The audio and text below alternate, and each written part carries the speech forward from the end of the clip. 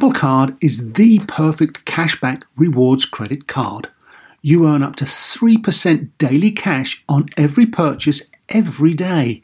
That's 3% on your favorite products at Apple, 2% on all other Apple Card with Apple Pay purchases, and 1% on anything you buy with your titanium Apple Card or virtual card number.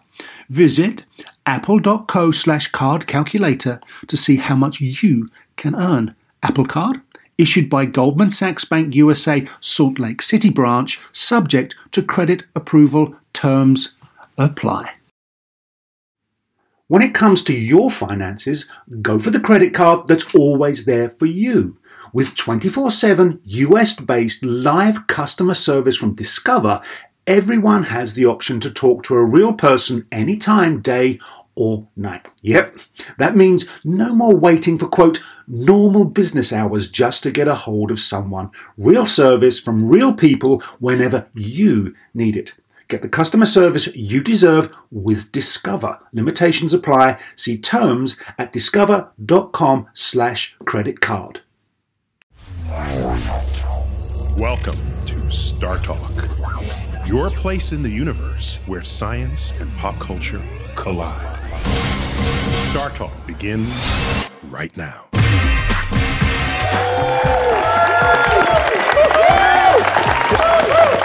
I'm Neil deGrasse Tyson, your personal astrophysicist. We're featuring my interview with Norman Lear. Norman Lear, the legendary TV writer and producer, perhaps best known for creating All in the Family back in the 1970s. So I've got as my comedic co-host, Chuck Nice. Hey. Chuck, always good to have you here. Always good to be here, Neil. Star Talk. Chuck Thank Nice. you. Give it up.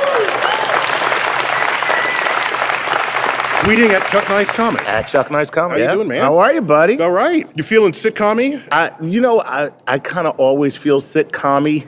Okay. You know what I mean? Like, I wake up and there's a laugh track to my life. Some people have a soundtrack to their life. I have a laugh track to my life. So you turn it up if nobody's laughing. That's right.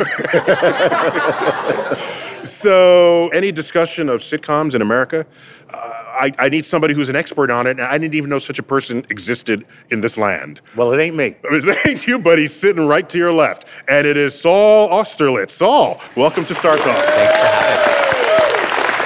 So you wrote a book called Sitcom, A History in 24 Episodes, from I Love Lucy to Community. That's right.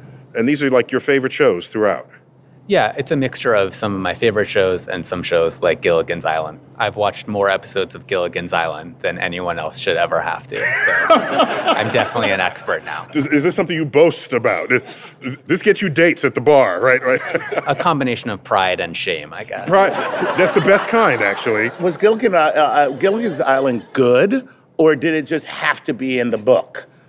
Like, from your professional opinion, like... It's really bad. It's really bad. Yeah. It's really bad. Really bad. But we all know the theme song, so exactly. Something was good enough about it to just work its way into our soul. And it's kind of representative of a particularly bad era in television. Wow. Okay. We'll get back to you on how bad all of our childhood was. Not to mention... Okay. It actually killed the 3-hour tour industry as well. Just leveled it. So, who's the king of the sitcom? Gotta be Norman Lear. It's gotta be Norman Lear. That makes sense. Who invented an entire genre from which we never looked back. And he wasn't just a regular old TV producer. He produced shows that made you think in ways no one made you think before, putting real issues in topics. He came by my office at the Hayden Planetarium, and I snared an interview with him. Norman Lear, all 92 years of him. Check it out. Sir, thanks for coming. I'm happy to be here. Well, thanks. I cannot believe you are 92. That means you've seen everything. So you were born before quantum physics was discovered. I was. Yes, nobody told you that? Here's the stuff you were born before. I was born the refrigerator before the airplane. not before the airplane. I know my history well enough for that. No, but before there were planes in the sky, because when before there were before it was a common way to get around. So you born before Lindbergh crossed the Atlantic, before quantum physics was discovered, before the expanding universe was discovered, before Hubble, the man, yes. not the man, discovered that there's more than one galaxy in the universe. We live in the Milky Way. Mm-hmm. And you look out, and there were these fuzzy things, and people thought they were just fuzzy things, and Hubble showed that these are actual other galaxies, island universes unto themselves. You're born before all of this. So what is that? What you've seen everything. What is it? But know so little. At some point, we'd like to believe that folks who have seen everything carry some wisdom and some insight. Because here's the truth of it. What's that? At 88 and 89. Way back when you were younger. When I was younger, yeah. That didn't occur that much. It's when one turns 90, suddenly one is supposed to have a great deal of wisdom. We don't change. Everybody else changes. I now get applause standing up. And everybody assumes I'm wise. Nobody assumed I was wise at 88, 89, I swear. 90 is the secret number. That's very cool. Norman Lear's got a biography out, autobiography called Even This I Get to Experience.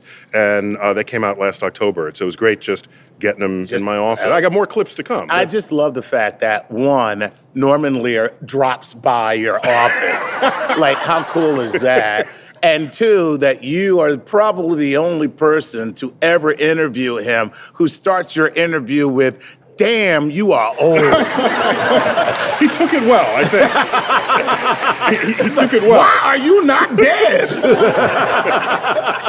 So what's interesting for me is he pioneered content on sitcoms and putting in material that previous sitcoms wouldn't come near.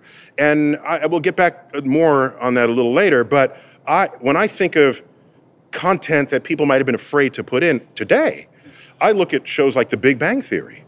It's all science in there, front to back, up and down the middle. It is the geekosphere, the geek culture manifest through the lives of scientists, PhD scientists, and that was surely a taboo, if not scary topic for writers in the day. And how do you feel about, what does that mean for producers to say, I'm going to do something no one has done before? That takes some gonads, right, to pull that off. Definitely. Although at the same time, The Big Bang Theory is a very traditional kind of sitcom with a laugh track. And it feels very conventional in a way, but the scientific aspect is definitely something a bit different. And there are a lot of science jokes in that sitcom. Mm-hmm, mm-hmm. I've watched it a couple of times, and I have to say that they're not shy about broaching the subject of science in where they make jokes that it's real science that they're making a joke about. So you guys, each of you, let's go back to the 70s when Norman Lear made his mark. How old were you, Chuck? Were you born yet? No, I was groovy. That's my age back in the 70s. Groovy, baby. How big was your fro? That's how we measure this. Yeah, I was born in the 70s. You were born in the 70s. Okay. And were you a participant in the 70s? I was born in the late 70s. So in the late 70s. So most of what you wrote about is from history books. Yeah, I caught up from with watching it TV Land. Reruns and TV Land. The reruns. Yeah. Okay, so you didn't get to feel it in the moment. Listen, I'm feeling you right now.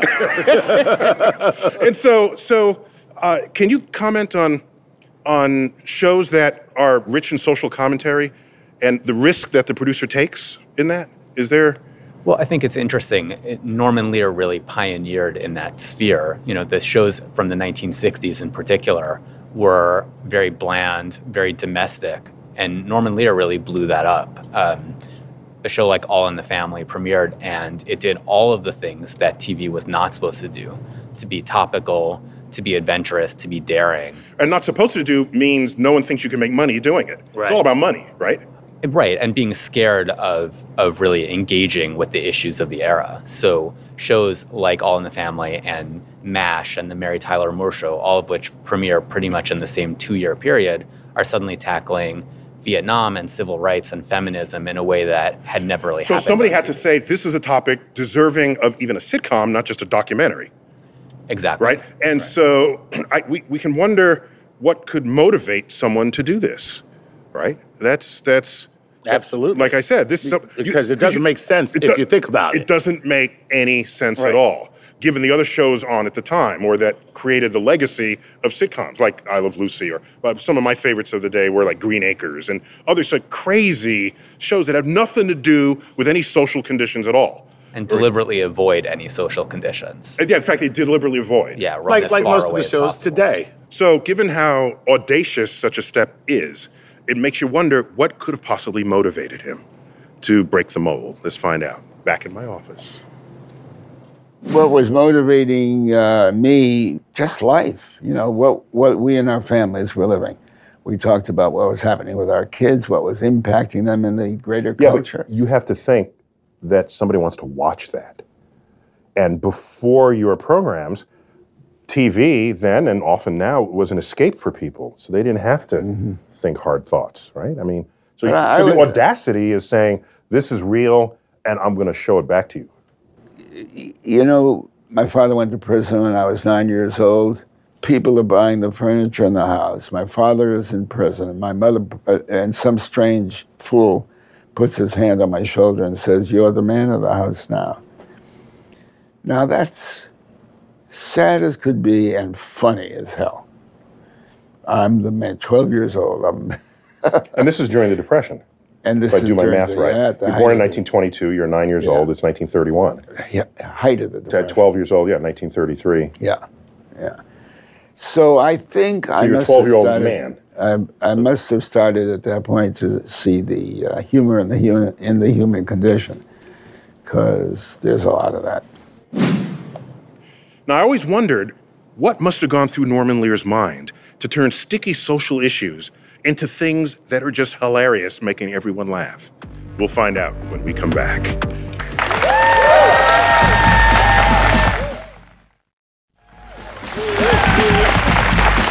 We're back on Star Talk from the Hall of the Universe. We're featuring my interview with Norman Lear, the incredible TV producer, 92-year-old Norman Lear, who lived through the Depression, who saw World War II. He was active in World War II as a soldier, and makes you wonder how does this influence someone's life, someone's plight, someone's sense of humor, even. So I was just wondering, what mental process empowered him to make people laugh over things that might otherwise sound like tragic topics? Let's find out. How did you make people laugh? Because that's a secret recipe. I don't know what that is. How did you do that? That few people can do something doesn't make it a secret. Edith trying to tell her neighbor, Edith Bunker on All in the Family, trying to tell her neighbor that she may have breast cancer, Edith may have breast cancer. Now, it's a very serious moment, but we know Edith, and we know she can't say the words, not because she has the problem, but because breast is a word people don't say in polite company in Edith's mind. Certainly not in the 1970s. Certainly not. Well, she'd be the same Edith today if I were writing her, but certainly not in the 1970s. And the other woman, who we know and the audience is going to find out, has had breast cancer and has been through it and has no problem. There's no hilarity to be had there, but there is amusement and laughs. And so, and those laughs are heartier and warmer because the audience is caring a great deal about the outcome. Yeah, I hadn't thought to think about it that way.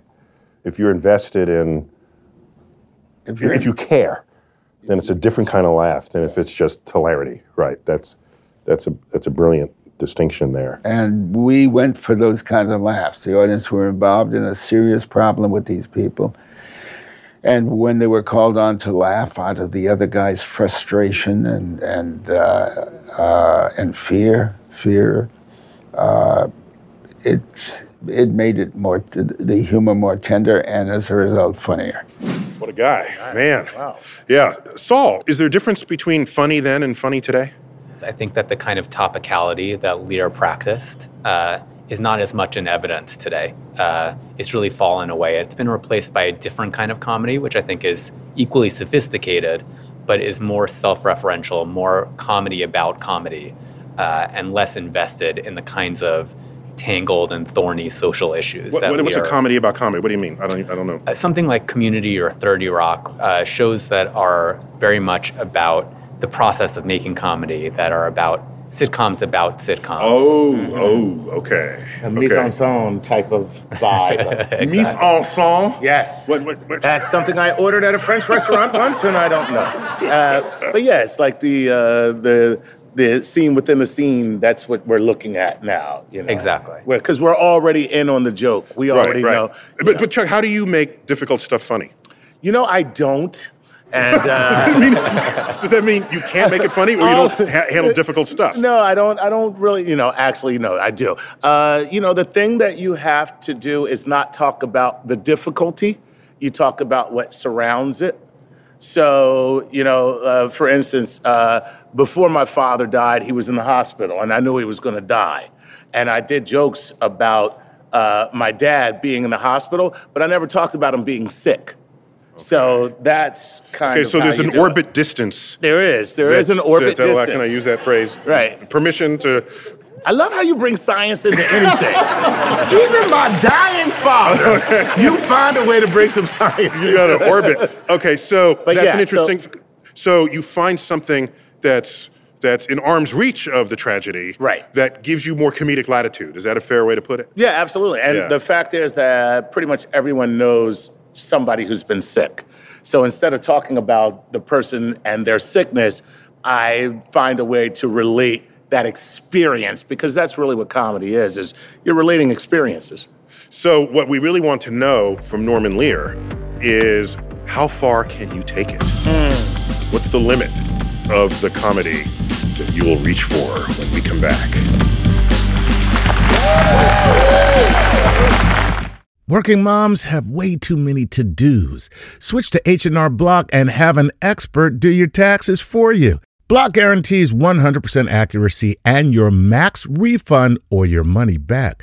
And with their no surprise guarantee, you'll always know the price of your tax prep before you begin. You can even meet with a tax pro in a Block office or online from home.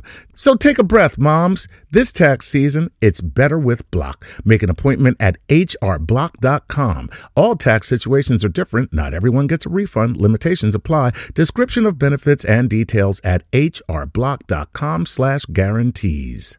Whether you're a family vacation traveler, business tripper, or long weekend adventurer, Choice Hotels has a stay for any you. And that's good, because there are a lot of me's. Choice Hotels has over 7,400 locations and 22 brands, including Comfort Hotels, Radisson Hotels, and Cambria Hotels. Get the best value for your money when you book with Choice Hotels. Cambria Hotels feature locally inspired hotel bars with specialty cocktails and downtown locations in the center of it all. Hey, that's me. Radisson Hotels have flexible workspaces to get the most of your business travel and on-site restaurants. That's me too. And at Comfort Hotels, you'll enjoy free hot breakfast with fresh waffles, great pools for the entire family, and spacious rooms. Hey, that's me too. I guess I'm just going to have to stay at all of them. Choice Hotels has a stay for any you. Book direct at choicehotels.com, where travel comes true.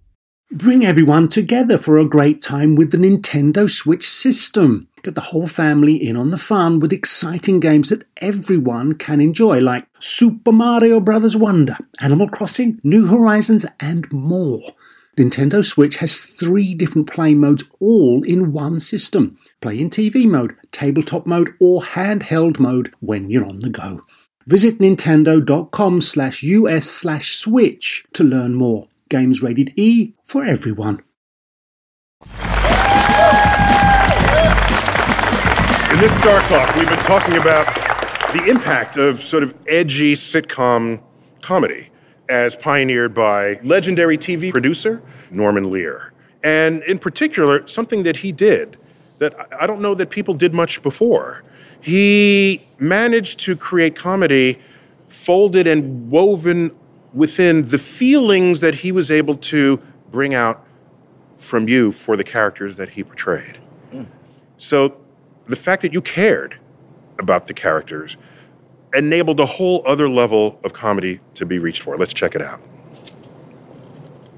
In the 1970s, there was high inflation. The women's liberation movement was emerging right on the heels of the civil rights movement. And so then you have like Maude, right? I mean, that was a very strong character. Right. And plus there are issues you dealt with like menopause. Who does that? That's ordained. That's my mother, my aunts, my daughters, they all deal with it. So the message here is that we need to take creative people and just expose them to every problem in the world, because then they'll turn it into something that the rest of us can embrace and react to. You know, it's simpler than that. We don't have to take them and expose them. They live and they are exposed. I know, but we're afraid to talk about it. We're afraid maybe no one else has it. We don't really understand our feelings. We need someone to interpret our feelings for us. That's what you do as an artist? I'm thinking about interpreting our feelings. I think more catching them, or, seeking to catch them, not interpreting them. They interpret their feelings. I'm thinking about that. This is not a casual answer. Yeah. When you say interpreting their feelings. And I see that President Clinton gave you a National Medal of the Arts. What was in the citation for that? Did they care in particular for that? Reflecting society in the television shows. Reflecting, yeah. Helping people to understand. Well, I guess you say interpreting is not far from helping people understand. So you like my word, interpreting? Yes, I'm rethinking that. That is awesome. Man, let's take a specific example. In Maude, she and her husband discussed whether or not she should have an abortion. And in another episode, Edith wants to invite her African-American neighbors over for dinner. Oh, geez, dingbat. Much too. So these are frontier issues. Yeah, I think what's interesting is that we end up not so much it's not just an episode about abortion. It's an episode about a character that we care about, a character that we know really intimately, like Maude, thinking about having an abortion. And instead of there being an episode of All in the Family that's about integration in some sort of arid way, it's an episode about how is Archie Bunker going to respond when an African American sits down in his armchair. So it's really bringing it home, making it very in his favorite domestic, armchair. In his favorite armchair. Mm-hmm. Yes. So is there anything today that's that edgy? Or have we touched all the edges and there are no edges left? I don't think a network sitcom could have an episode about abortion today without people being up in arms about it. So we've regressed. In some ways, yes. So there are levels here. You can imagine influencing the viewer, but how about influencing people who then influence others? And there's a multiplier effect. So let's see Norman Lear's reaction to knowing that you can affect people and other people who those people affect themselves. Let's find out.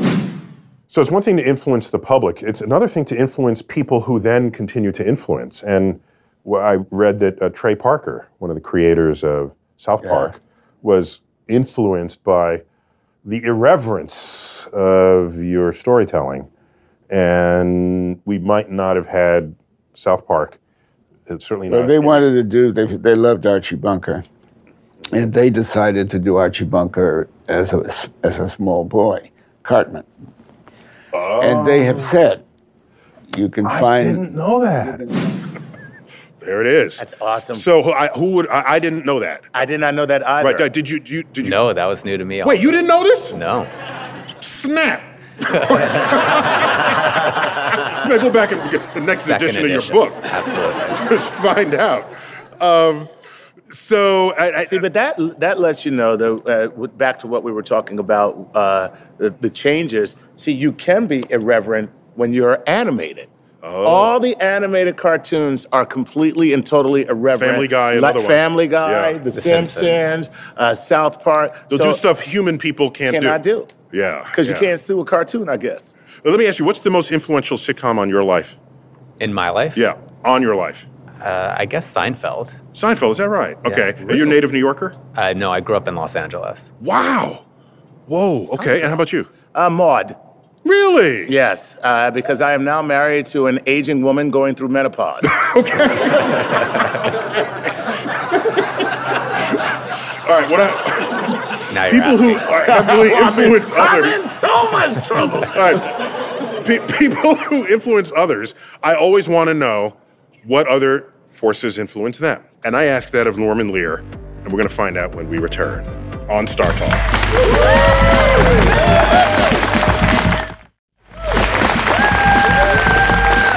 Welcome back to Star Talk. You know, Norman Lear pioneered sitcom television, but I'm a science person, so I always like to know, has science touched people's lives in any way, even in subtle ways? And I wanted to see, knowing that Norman Lear lived through and observed the space program and the moonshots, I wanted to know, did this touch him in some way that otherwise influenced his life? Let's find out what he says in my office. When we landed on the moon, given how much you had seen, how impossible was that in your mind? Your state of mind, was it, we landed on the moon, anything is possible, because you used to think it was impossible? Is that? I think I was more an observer who was fascinated to the point of thrilled by the reaction I was observing in the world around me. Almost anthropologically seeing. Yes, more, I guess I being more the scientist observing it than the individual. Participating in the celebration itself. Okay. In my book, that's a kind of a theme. Yeah, in his autobiography, it's even this I get to experience. He talks all about how this happens. And so I always wondered how things affect you. What's going on in life and in society, what force science might have on you. And it can affect you, I think, even if you're not conscious of it. For example, what's the number one sitcom today? The Big Bang Theory. The Big Bang Theory. Mm-hmm. And I think we have a relationship with that. Even if you don't know anybody like that, their characters are entertaining. Though they be caricatures, they're entertaining. Mm-hmm. And so what kind of audacity did it require to pitch a show on science when no one else was doing it, no one else had ever done it? What does that take? I have a theory that they didn't say it was a show about science. They lived on the name alone, The Big Bang Theory. And the people in Hollywood I like it. Okay, you think it was just... So that's your theory? No. Okay, that's your hypothesis. Okay, so science has changed over the years and can influence you in different ways. And I was just curious how the changing landscape of science might have influenced Norman Lear. So let's find out what he said. But, we're living at a time where I'm hearing from kids in college and kids about to go to college and from the people around them that you have to go into business to make money. And making money is where it's at. I say that wanting to convey the greatest disappointment. Science, which was at a bigger premium, it seems to me, 10 years ago, is diminishing along with medicine and a lot of other things as a career interest for young people, because hedge funds and investment and real estate and so forth deliver so much more money, with so much less education. So it's a brain drain from one field to another, from the fields that could be shaping our future to fields where people just get rich. But at some point, they're getting rich off of industries and innovations that somebody has to be engaged in on the other side of that fence. Yeah, but those are like pebbles on the beach. If you walk on the beach, you'll pick them up. They're there. No, the reason why I'm laughing, because Isaac Newton has a very famous quote where he refers to pebbles on a beach. Well, what's May that? I share it with you? I can only paraphrase it. Right. Sometimes I feel like a child picking up pebbles on the beach, keeping one that is more shiny than the other, when the ocean of undiscovered truths lay before me. Oh, that's great. It says it. All the truths are out there to be found. Yeah. Wow, that was profound. Well, Newton is a profound guy. You know what? Something tells me he is. I'm just saying. Something tells me Isaac Newton is a little bit profound. I'm just saying. So, can you reflect on TV's attitudes towards science over the years? I think popular culture in general has gotten a more positive attitude towards science recently, away from the kind of doom and gloom of scientists causing doomsday or blowing It's up always the the world. scientist's fault. But in the 60s, we had My Favorite Martian, Sure, right? And we had I Dream of Jeannie. sure. That one of my favorite shows ever. Because there were astronauts or because of the genie? Yes, that's why, because of the astronauts in the show. Yeah, it was a sensitive time in my hormonal development that show happened to come along. And all I can think of how much of an idiot he is, that there's this woman, he's a genie he can do anything with, and he doesn't. Right. But he's distracted by his astronaut career, I guess. Yeah, because we all know the first wish that most of us would have is, I want 2 more of you. 2 more genies who look just like you. So would you agree that things are improving? Have a little more confidence than Norman Lear had in this comment? Yeah, I think you can look at a film like Interstellar, which has a really positive outlook on science, and the scientists are the heroes of the film. And they're fully fleshed out characters with emotions and families and their husbands and wives and children and grandparents. Exactly. They're not just sort of Dr. Strangelove figures. Right. Or wire-haired people with lab coats that you only address when you need an answer, and then you leave them behind, not caring if they've ever been in love or whether they actually have genuine personalities or character. Wait a minute, scientists feel love? Get out of here. So do you see a bright future for more science in sitcoms given the success of The Big Bang Theory? I think in some ways The Big Bang Theory is likely to be one of a kind. It's hard for me to imagine a way that another sitcom is going to be How as could you science possibly heavy. say that when there's uncountable numbers of doctor dramas, lawyer dramas, cop dramas? Now you're going to say there's one science program and you can't think of others? I would love to see more, but I'm guessing that network executives are likely to say, well, The Big Bang Theory already covered that, so I don't know if we're going to go back there again. When was the last time you said, we already had a doctor program 10 years ago, we're not going to have another doctor? No, they're the great imitators. Something's telling me you should have just said yes.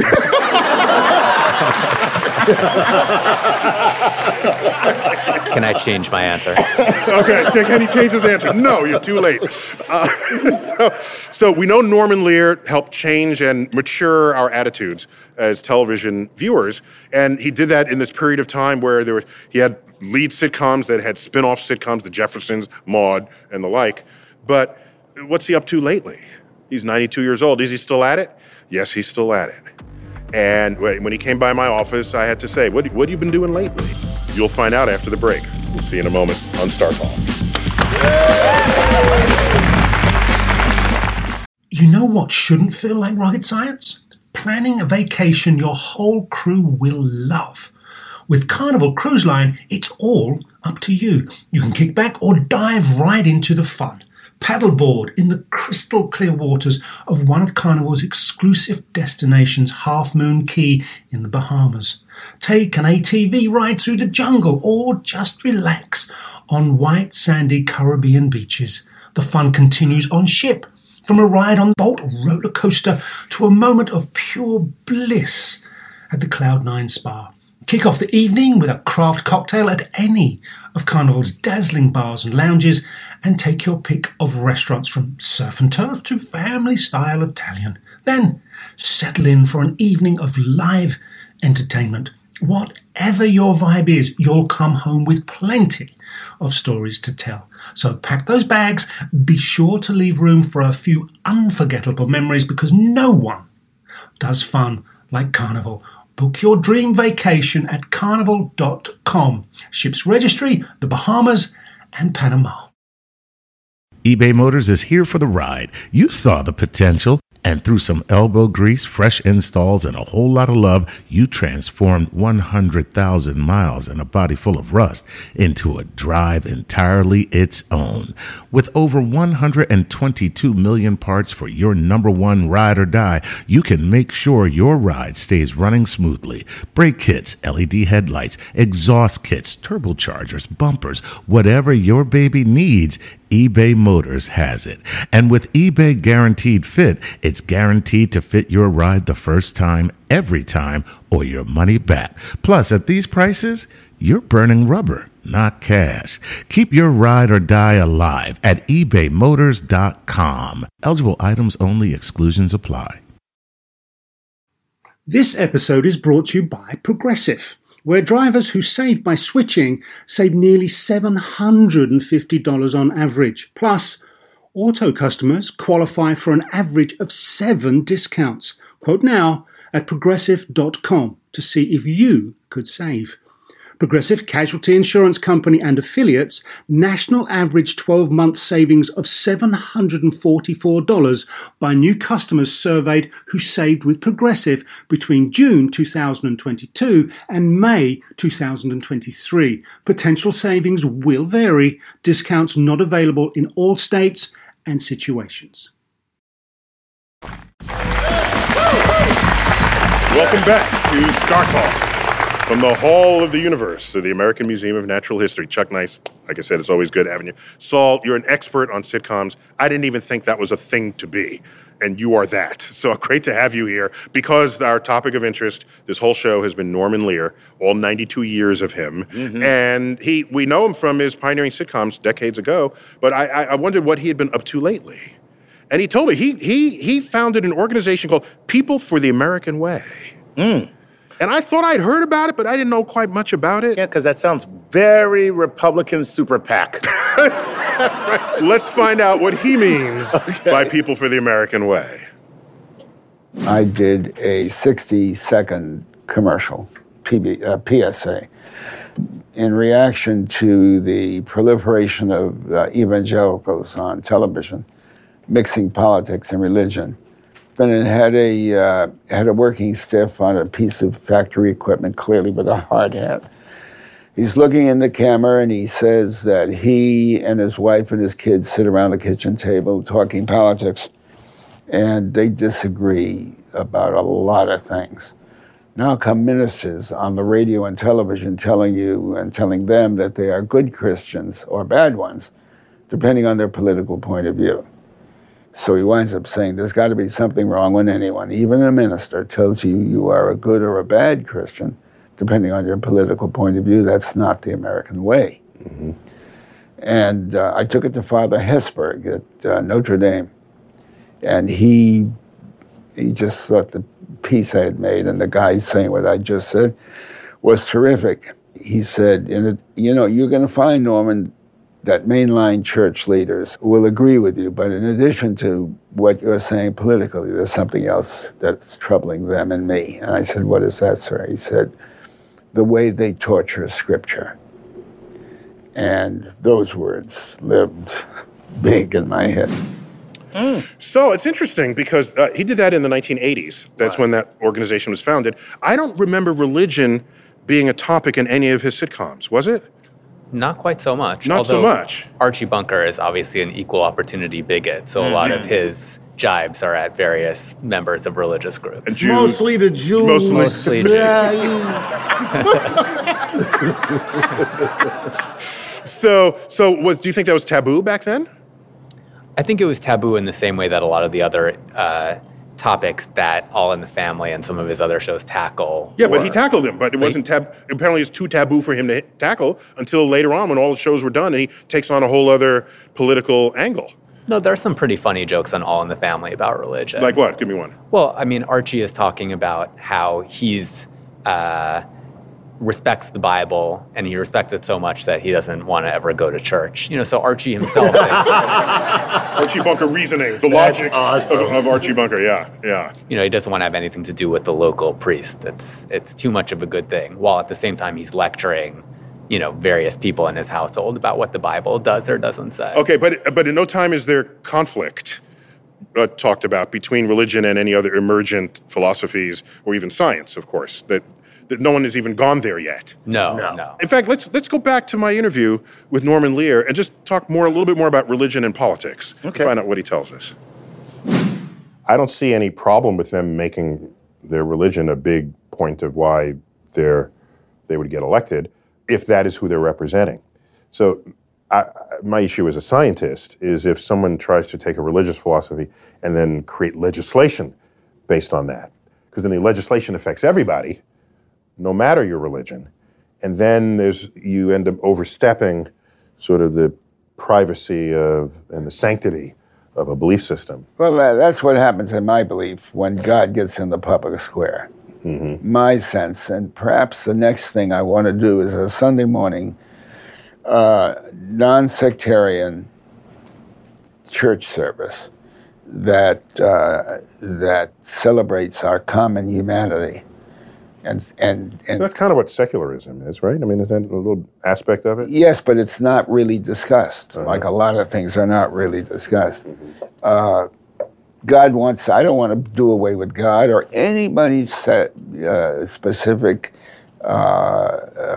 method of prayer or belief, but it belongs here. Like no two thumbprints, no two snowflakes, no two peoples compact with the Almighty, the deity, God. It's the same, inarticulable.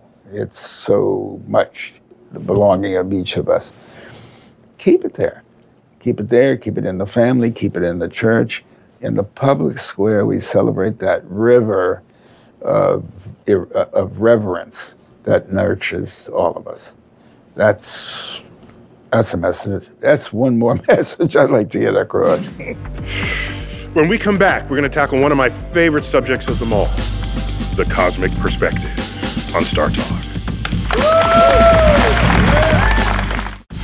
Back on Star Talk from the Hall of the Universe here in New York City, the American Museum of Natural History. So, of course, we know that TV can shape our entire view of the world, affect our emotions, our actions, maybe even how we vote. A person who's an expert, not only in comedy, but also on the role of television in influencing our lives, is a good friend of mine, Bill Nye, the science guy. Let's find out what he has to say about this topic. American Museum of Natural History, sir, if you would. So Norman Lear created television that we had never seen before. You know, the saying is, our media reflects society. Like whatever's going on in society, you're going to see it in our media, in our newspapers and television shows. But Norman Lear gave us something to think about in every one of those shows. I remember the scene in All in the Family when Archie Bunker has a beer. Sammy Davis Jr. takes a sip of it and hands it back to him. And Archie Bunker has to decide whether or not he's going to take a sip from a black man's beer. Woo! And everybody knew the implications. Like, why wouldn't he sip it? I mean, we're all humans, we're all in this together, but somehow we feel that we're different from each other. So Norman Lear took 3 centuries of injustice and slavery and crystallized it for you to evaluate in just 30 seconds. I mean, that is not easy to do. But Norman Lear did it on show after show, week after week, year after year. You've got to respect that. Way to go, Mr. Lear. You changed the world. Bring on the light. God, can you believe the way people drive in this town? Give it up for Bill Nye. We've been featuring my interview with Norman Lear. He came by my office, and I said, let me nab him for some interview time, and we did. I generally carry with me a cosmic perspective, how I think about the world and how it all fits together. And one of the things I worry about is how people can take the knowledge we have of the universe and cherry pick it in ways that serve only their private interests or their political, cultural, social, religious interests. And so I wondered, is there a way that the creativity of Norman Lear can be brought to bear on solving this problem? Let's find out what he told me. Can I tell you how I talk about it? How? My sister, some years ago, she was complaining about something in her community. And I said, well, why don't you write a letter to the mayor or the alderman or councilwoman? And she said, well, I'm Claire Lear, I'm not Norman Lear.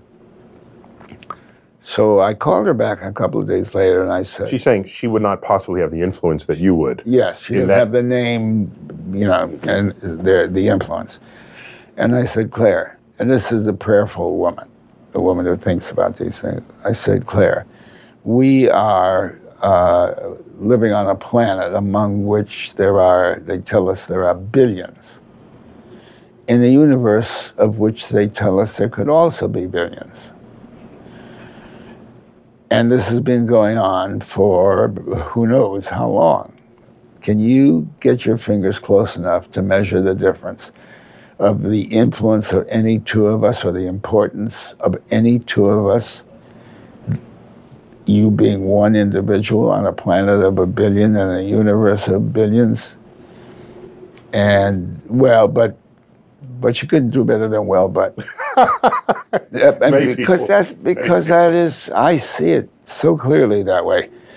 And that's in part what we call a cosmic perspective. It's the bigger view. Yes, and I think about that. Where everything is in context of the size and scale and time and everything. Let me ask you, Saul, do shows like his just make people laugh, or do they actually empower people to then take responsibility for changing society? I think they definitely empower people. I think what's interesting is that the sitcom from the very beginning has been a very domestic medium about the home, about the family. And what Norman Lear and some of the other innovators of the 1970s managed to do was they took that domestic form and invested it with some of the hot button issues of the time and made those personal as well. So is there any evidence that people changed after this? I think there's some evidence that television in general, not just sitcoms, but it changes people's perspective. But with sitcoms, you look at Modern Family. Don't you think that has had something to do with the way that we view people's Or is it just a family? reflection of what we already know is out there? I think it's a mix. I think it depends on the show. I think it's always falling behind and catching up and jumping ahead. I mean, you mentioned Modern Family, but I think a show like Will and Grace really managed to push the issue. I forgot about Will and Grace. I forgot about Will and Grace. That counts as a sitcom, I guess. Yes. Oh, absolutely. Definitely, yeah. Yeah, not a drama. Yeah, and I think that definitely had some influence in the way that we thought about gay people and their relationship to society in general. Yeah. Yeah. I mean, sitcoms come into our house. So the people who star on sitcoms are like our surrogate friends. So I think encountering a gay person on a regular basis, even on TV, begins to change people's attitudes in a way that other things aren't necessarily able. That's encouraging because the characters on The Big Bang Theory, they're all caricatures of what they represent. Mm-hmm. But I'd like to think that everyone wants to look for a geek friend at that point that they bring to the party, right? Right. By the way, I'm just saying I'm available. Let me see your geek card. So Norman Lear is 92 years old, and I did not want to end my interview with him without asking him for words of wisdom for us all. Let's find out. Somebody told me this once. I was fussing around trying to say something like this in answer to a question in front of some people. And a rabbinic-looking guy, I was younger, he was older, came up to me afterwards. He said, Mr. Lear, I want to try to tell you in short what you took so long trying to... He was criticizing me in the sweetest way. And he said, a man should have a garment with 2 pockets. In the first pocket should be a piece of paper on which is written, I am but dust and ashes. I am that proverbial grain of sand on the beach of life. In the second pocket should be a piece of paper on which is written, for me the world was created. Well, few things have resonated so clearly, cleanly with me. Well, I mean, what was Neil Tyson born for, if not for this moment? And this moment is for me. The fellow holding the camera doesn't know it, but he was born to be here now for me. And obviously I was born 92 years ago to be here for all of you. Wow. I'm confused. My jeans have 5 pockets. I'm reminded of a quote similar to that. I think it was by Mark Twain, who said, "The 2 most important days of your life are the day you were born and the day you learn why." Whoa.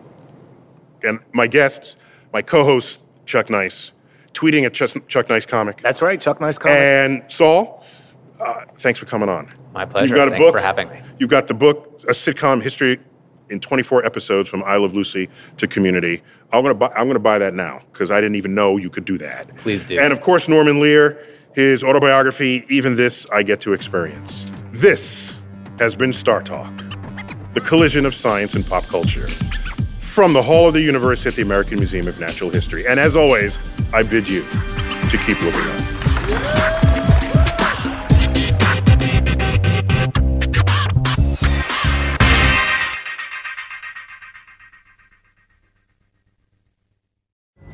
Pulling up to Mickey D's just for drinks? Oh yeah, that's me. Nothing extra, just perfection and a straw. Coming in hot for the coldest cups on the block. Because there are drinks. Then there are drinks from McDonald's. Mix things up with any size lemonade or sweet tea for $1.49. Perfect with our classic fries. Price and participation may vary. Cannot be combined with any other offer. Ba-da-ba-ba-ba. In a fast-paced world, every day brings new challenges and new opportunities. At Strayer University, we know a thing or two about getting and staying ahead of change. For over 130 years, we've been providing students like you with innovative tools and customized support, so you can find your way forward and always keep striving. Visit strayer.edu to learn more. Strayer University is certified to operate in Virginia by Chev and has many campuses, including at 2121 15th Street North in Arlington, Virginia.